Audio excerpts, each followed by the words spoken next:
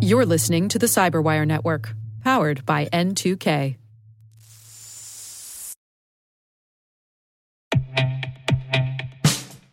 And now, a message from Cyberbit. Mastering cybersecurity is like mastering a sport.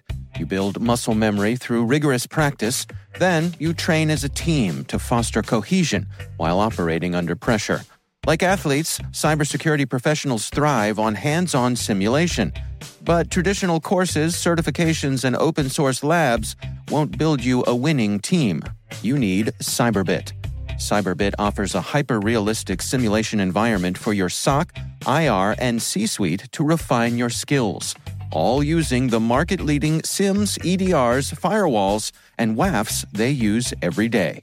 Cyberbit is offering Cyberwire listeners a free live-fire exercise. Sign up your team now at cyberbit.com/cyberwire.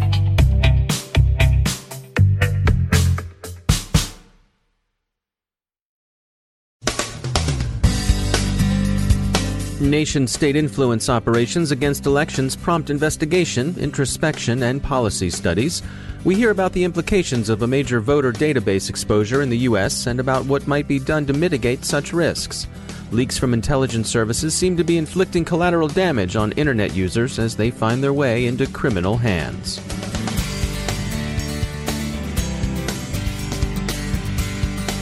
I'm Dave Bittner in Baltimore with your Cyberwire summary for Wednesday, June 21st, 2017. Today's news involves consideration of nation-state cyber conflict. U.S. senators push the Department of Homeland Security to release a full report on its investigation into U.S. election influence operations. Former Homeland Security Secretary Johnson calls for more federal assistance with election security. New York State isn't waiting. Their governor has announced a major statewide study of election security. One election-related incident is the exposure of a voter database by Deep-Root Analytics, disclosed last week. We heard from Cybernance, whose CEO Mike Schultz shared his perspective on the incident. The exposure occurred when the data were hung out on an Amazon S3 account. This reminded us of another recent exposure, that of National Geospatial Agency sensitive but unclassified information similarly left out for inspection in S3 by an NGA contractor. We asked Schultz, and he said the two incidents were coincidental but not surprising. Quote, more than 80% of data breaches are a result of the breakdown of internal practices, policies, process, and people, end quote. He thinks this most recent case probably shows a lack of executive commitment to proper cybersecurity protocols. If either contractor had applied the NIST cybersecurity framework to this aspect of their practice, Schultz thinks, the exposures might not have occurred. He said, quote, the federal government is finally beginning to lead the way through the latest cybersecurity executive order, requiring all federal agencies to assess cyber maturity and report the gaps and remediation plans to ONB, alongside a new statement confirming agency heads will now be held accountable in the case of a breach or attack, end quote. We assume that voter information of the kind left exposed is largely a matter of public record. If that's so, why are we so concerned about this exposure? Schultz told us, the expectation of privacy, a rational belief or not, is part of the American foundation of voting and political freedom. The greatest risk for organizations is not the data itself, but how the data is strung together. In one place, there might be an individual's name and address, along with others who share the address, gun ownership, opinions about abortion, religion, and other highly personal matters. However, the manipulation of that data to granularly segment society, segmentation of us versus them issues, groups and categories of people, can be very unsettling and even illegal. You cannot publish the name and address of a person with a license to carry a concealed handgun. If an organization knows this information, they can target them to their benefit or detriment, which is not permitted in the U.S. No matter the purpose the data collector has at the time of collection, there must exist a minimum moral obligation to apply effective controls in the protection of individuals and their data, end quote. But this exposure, while it shows the risks that come with big data, shouldn't necessarily scare enterprises away from cloud services. As Schultz puts it, most hosting companies have invested heavily in processes and policies to provide the best data security available. Typically, hosting companies have outstanding security, oftentimes better than individual corporations.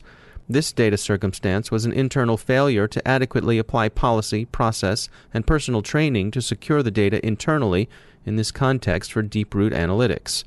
It's akin to parking your car in the street and leaving the keys in the ignition." End quote. At this stage of the investigation, it seems to Schultz that the problem lies with Deep-Root Analytics' use of S3 Cloud and not with the Amazon service itself.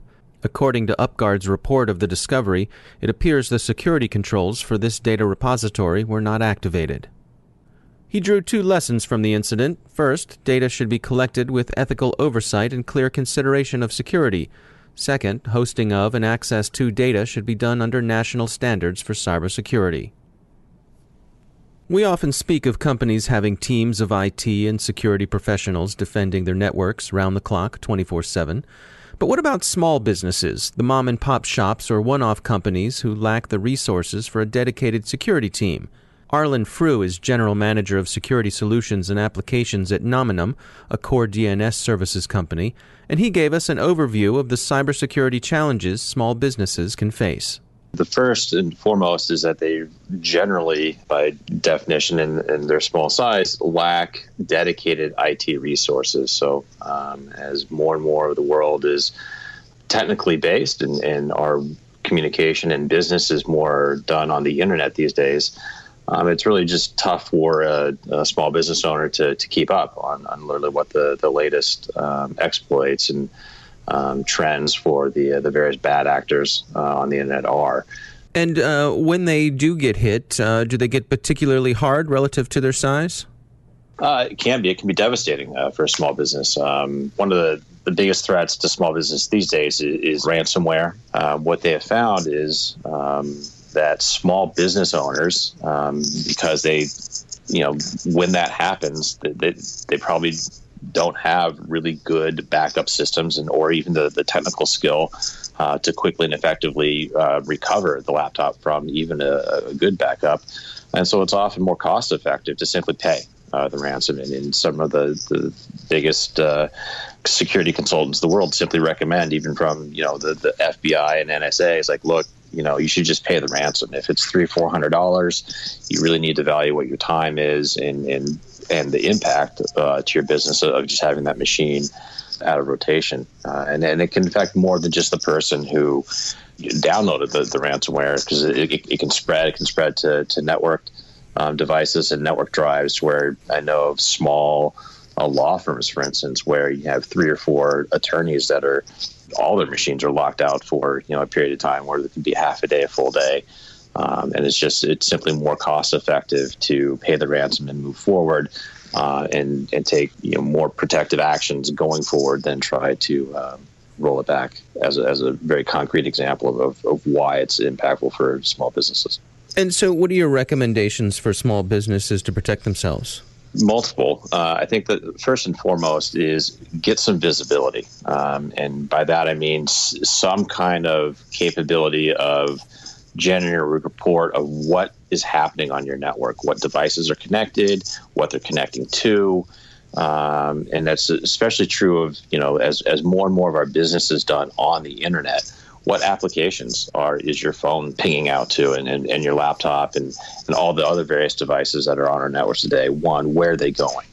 Just that pure visibility of understanding that traffic goes a long way towards helping people build very simple but very effective control mechanisms on where traffic should or should not be going. So, they say sunlight is often the best disinfectant, and that's, I think, a good place to start is get some good reporting. 2 is kind of up-level your game in terms of just understanding that a lot of links are bad. The statistics I've seen lately that upwards of 30% of links in emails are somehow related to malware.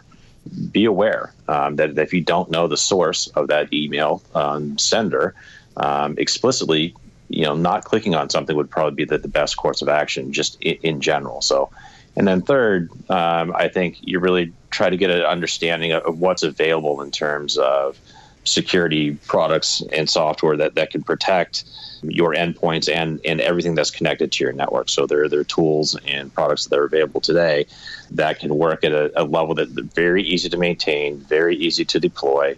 And it really doesn't take a lot of technical knowledge or technical skill to run them pretty effectively. The internet is more and more a part of our lives. right? We do a majority of our communication via the internet. Small businesses are doing most of their business on the internet, and whether that's their accounting or their purchasing, everything is really in the kind of the digital domain these days. Fortunately, unfortunately, all the power and convenience and goodness that comes from being so connected also means that there's a level of risk in those connections as well that bad actors are learning to take advantage of. So I think the importance was just one, awareness that every time you're on the internet, you need to be aware what you're doing and why you're doing it. I think as more and more people, in our lives continue to move in that direction, it's just going to require a greater amount of diligence on a business owner's personal level. That's Arlen Frew from Nominum. The U.S. Congress also wants some answers about what appear to be and are generally regarded as leaks from within the U.S. intelligence community. The House Armed Services Committee is looking into establishing closer oversight of the intelligence community, particularly with respect to cyber operations. NSA itself seems likely to receive an enhanced Inspector General's office as the agency responds to a Defense Department investigation into past leaks, including progress made since the Edward Snowden affair. Leaks from U.S. agencies are also regarded as having produced significant collateral damage as tools and information found their way into criminal hands. Dr. Webb, for one, is tracking the progress of such tools as they're used to infect machines with Bitcoin mining software. TrustWave has received its 2017 Global Security Report, which looks back at the past year's security trends. There's some good news. Enterprises are detecting intrusions faster, for example, but more trends are negative than positive.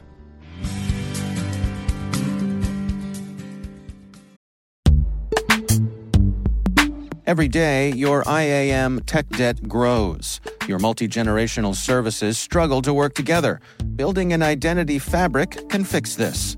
It makes all your identity tooling stronger and allows you to connect any app to any service you want to use, with zero coding, zero maintenance, and zero app downtime. Strata's identity orchestration platform separates the identity logic from your applications, so you can optimize existing IAM tools and manage them in a single control plane. Now, every vendor, standard, and architecture work together. In short, building your identity fabric means you can secure your non-standard apps, keep your complex access policies, retire outdated IDPs, and modernize in record time. So build your fabric with Strata Identity and get rid of tech debt for good.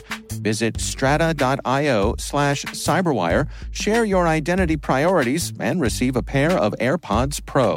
Offer valid for organizations over 5,000 employees. Connect today at strata.io/cyberwire.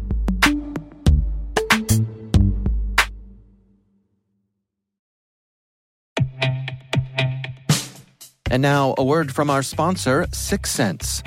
6sense provides award-winning cloud-based automated endpoint and vulnerability management solutions to streamline IT and security operations. With its advanced platform, businesses gain complete visibility and control over their infrastructure, reducing IT and security risks and optimizing operational efficiency.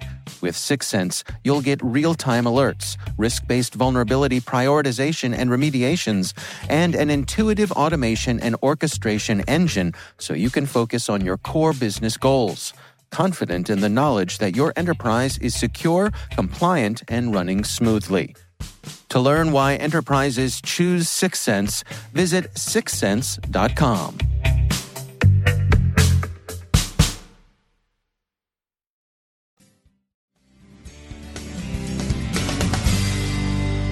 And I'm pleased to be joined once again by Professor Awais Rashid. He heads the Academic Center of Excellence in Cybersecurity Research at Lancaster University. Professor, welcome back. I think when a security expert comes to a board of directors with advice, generally that board is going to take that advice. That, after all, is what the security person was hired for. But you all have been doing some research that shows that perhaps maybe they shouldn't think so fast.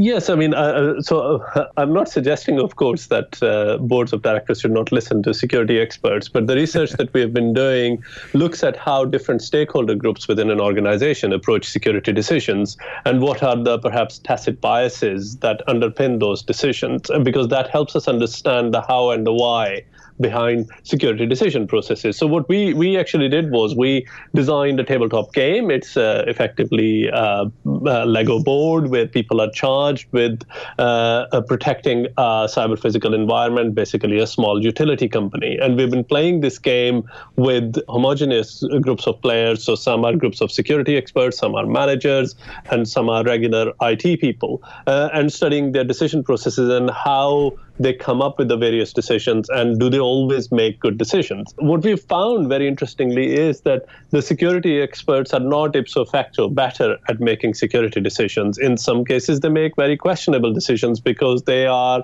often attracted by the big shiny box, the best technology, when sometimes simpler approaches such as providing appropriate security training and awareness to your staff can be a much better alternative. What we learn from this is that different stakeholders within an organization tend to have their own biases. And sometimes, listening to others in an organization can actually tell you more about the security problems or potential vulnerabilities that you may have to tackle as a security expert than just simply relying on your own judgment and background experience. Professor Awais Rashid, thanks again for joining us.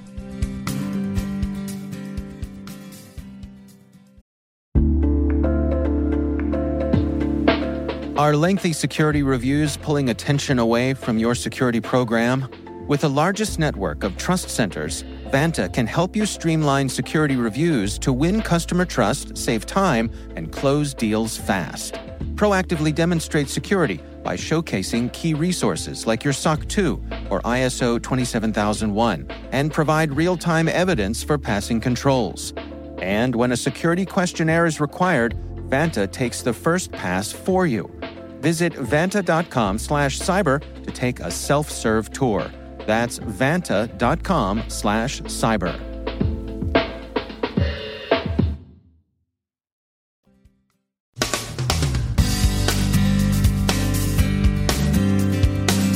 And that's the Cyberwire. We are proudly produced in Maryland by our talented team of editors and producers. I'm Dave Bittner. Thanks for listening.